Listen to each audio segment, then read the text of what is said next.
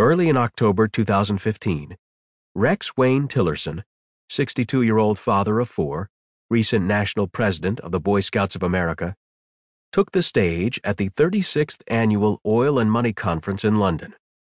As the then CEO of ExxonMobil, Tillerson had just been named Petroleum Executive of the Year. His topic was Unleashing Innovation to Meet Our Energy and Environmental Needs. Tillerson's half-hour-long speech did not ignore the subject of a rapidly changing global climate. He spoke of the challenge of reducing the greenhouse gas emissions associated with energy use. He said, "The risks of climate change are serious and warrant thoughtful action," including his corporation's research into alternative technologies and support of a revenue-neutral carbon tax. However, Tillerson added, the world will need to pursue all energy sources, whether they are economically competitive. Importantly, we will need coal, oil, and natural gas. The highest-paid executive of the richest fossil fuel corporation on the planet went on to point out, from the very beginning of concern on this issue, ExxonMobil scientists and engineers have been involved in discussions and analysis of climate change. These efforts started internally as early as the 1970s. What Tillerson failed to mention was this.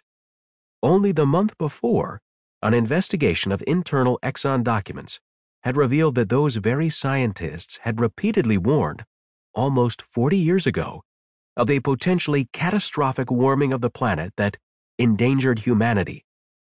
But instead of responding to this red alert from their own experts by starting to shift the energy giant toward renewable resources, Exxon's top executives, including Tillerson, had shut down the company's own research and embarked instead on a massive disinformation campaign aimed at debunking climate change as a myth.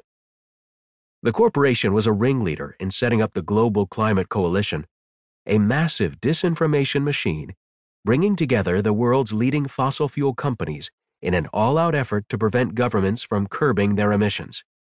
Tillerson's company, the second largest emitter of CO2 in the world, after Chevron, dispersed millions to muddy any scientific understanding and delay any real action. Tillerson, his predecessor Lee Raymond, and their cronies knew the truth about the fate of the planet. And yet they lied, and they paid others to lie.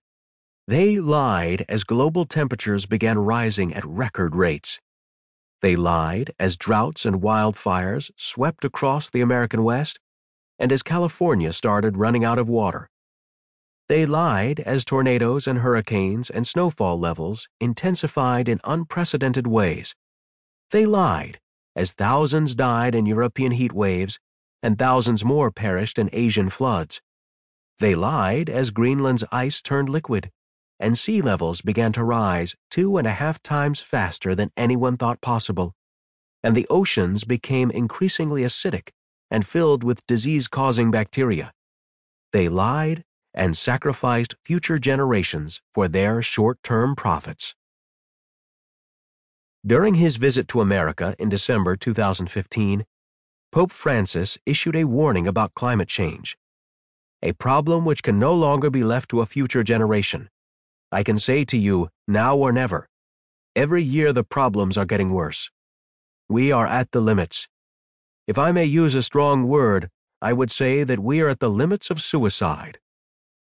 6 months earlier, in the Pope's encyclical on the situation, he had asked, "What kind of world do we want to leave to those who come after us, to children who are now growing up?" And he raised another question. What would induce anyone at this stage to hold on to power only to be remembered for their inability to take action when it was urgent and necessary to do so? The president of the World Bank, Jim Kim, has spoken out along similar lines.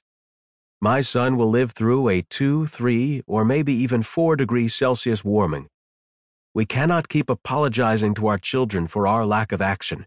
We must change course now.